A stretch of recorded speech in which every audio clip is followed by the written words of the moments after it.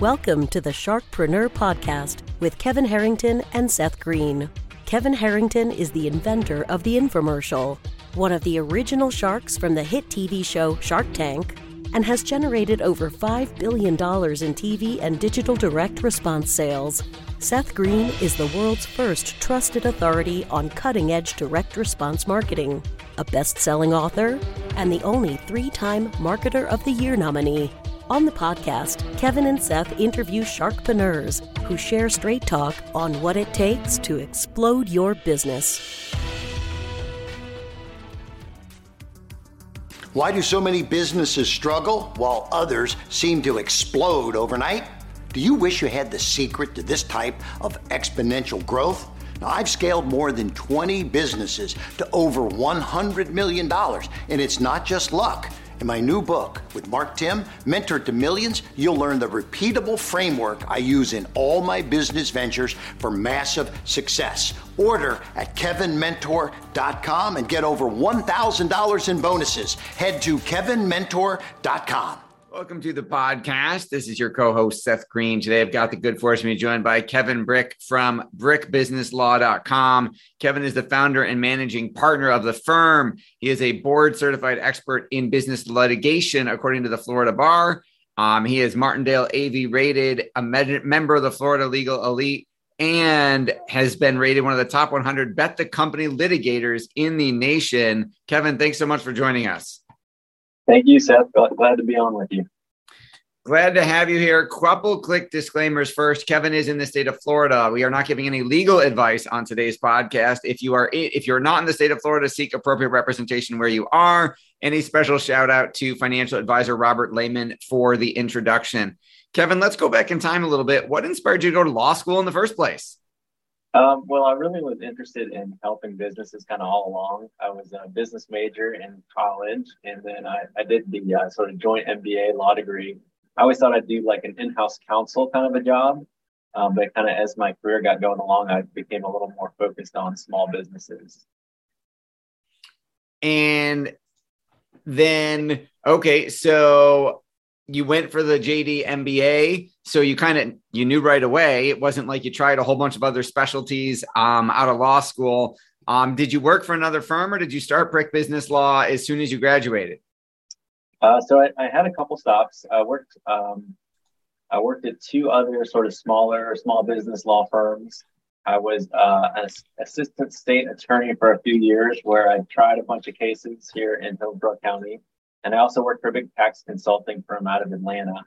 So I had a good mix of kind of like small law firm, government stuff, and bigger business. And so I took all that, and in 2015 decided to go out on my own and start Brick Business Law. Well, congratulations on that. Now, you've achieved quite a few accolades along the way. Who is an ideal client for you now? So what we try to do is focus on a particular size business, not really a specific industry, but those businesses that are kind of getting going. They have enough business and revenue where they've got legal issues, but they're not really having like an in-house counsel. So they have stuff they kind of want to bring in an outside person as an advisor, and then well, for us, like an ideal client is a small business. A lot of bigger firms, they don't love working with small businesses. They want to have big business clients. And so for us, we target those kind of mom and pop size businesses, maybe like the $1 to $5 million in revenue up to that size. And then what are some of those common issues you're helping them with? Well, so our services are sort of 3 categories. One is business litigation, which is it's kind of our biggest area of practice. And that's just, you think of disputes, informal, and then the ones that go to court, mediations, arbitrations, all that kind of stuff. The second category is transactions. So if somebody is buying or selling a business, investing in it. And the third is the one I kind of alluded to earlier, the outside general counsel. So just that day-to-day, contracts, collections, employment issues, that type of stuff. And what are you finding are some of the biggest mistakes that business owners are making when it comes to those topics? Yeah, I think so. One of the things I saw out of the gate, so I'll just kind of rewind a little bit.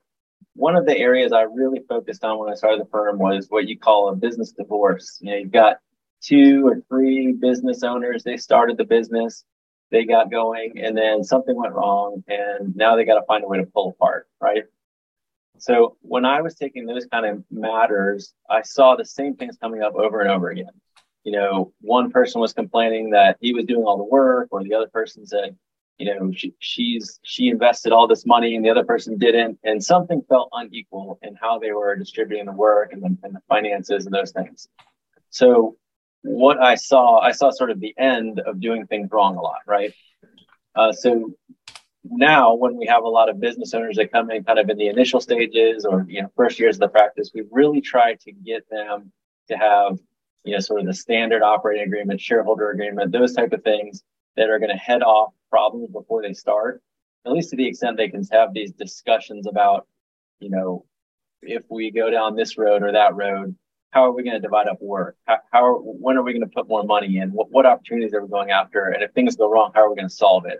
So once you have that roadmap in place, that solves a lot of problems. And as a result of a lot of businesses not doing it, we get a lot of litigation matters. Absolutely. How, again, no legal advice on this podcast. How are you helping them solve those problems? If there's some, well, I'll say this, if the business is successful, sometimes that creates one bucket of problems, right? If it's not successful, that creates another bucket. So if the business is successful and the people want to continue to work together, a lot of times we can sort of help them solve the problems, anticipate new things, get documents in place where they should be, and work through, we can mediate problems between them, put plans in place to help them take the business from a stuck point to, continuing the success. When business owners internally, it's failing, it's not going well, a lot of times, that's the more adversarial situation. And, you get into litigation and those things, trying to get it handled in that way, which is not as much fun, but that's what happens a lot. Yeah, absolutely. How are those clients finding you? A couple of different ways. So, we are pretty laser focused on small business related issues. So a lot of other attorneys who handle other issues, they have a client who, if they only do estate planning or bankruptcy or something else, they get those clients, they often refer to us. So we get a lot of referrals from other attorneys in different practice areas. And then we do a lot of our own sort of business development and marketing. And those things take the form of kind of across the board. We've got some social media presence, some SEO and website and things we do to promote ourselves. So we get a big chunk of people that kind of come in, say, quote, off the street, but, virtually off the street, come into us that way. That makes a lot of sense. With all the success you've had, what's your biggest challenge now? What are you working on? So a couple years ago, I switched my role internally a little bit to where I was kind of the lead lawyer on a lot of stuff, to where, the sort of traditional going from working in the business to on the business. So my role is now more helping our lawyers be successful, helping our staff be successful. And it's more kind of, operationally, business development, getting through stuck points operationally. So everybody here can be successful rather than just, me working on clients and being successful. Your passion is obvious. What do you like best about what you're doing?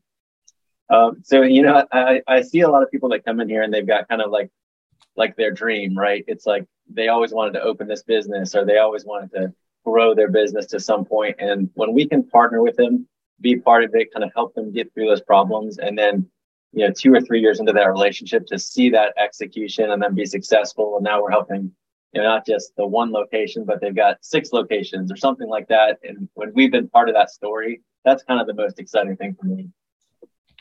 Yeah, that's got to be a very good feeling. You've gotten quite a bit of recognition, a little bit of which we alluded to already. What do you attribute your success to? We don't, as a firm, we don't take on stuff that we don't do well. A couple of years ago, we decided we were going to focus on 2 kind of main things. One was, what type of work can we be excellent at, and what type of work are we very passionate about? And so when we started focusing on those things, it kind of got to where we were like laser focused on business litigation and general counsel, those two areas. And I felt like as that went on and we were making those decisions sort of proactively, it was like we were doing things after a while, we're only doing things we're really good at and that we really cared about. And so that's kind of been the key ingredient, I think, over the last couple of years of having some recognition of that we're doing a really good job at the stuff we're doing.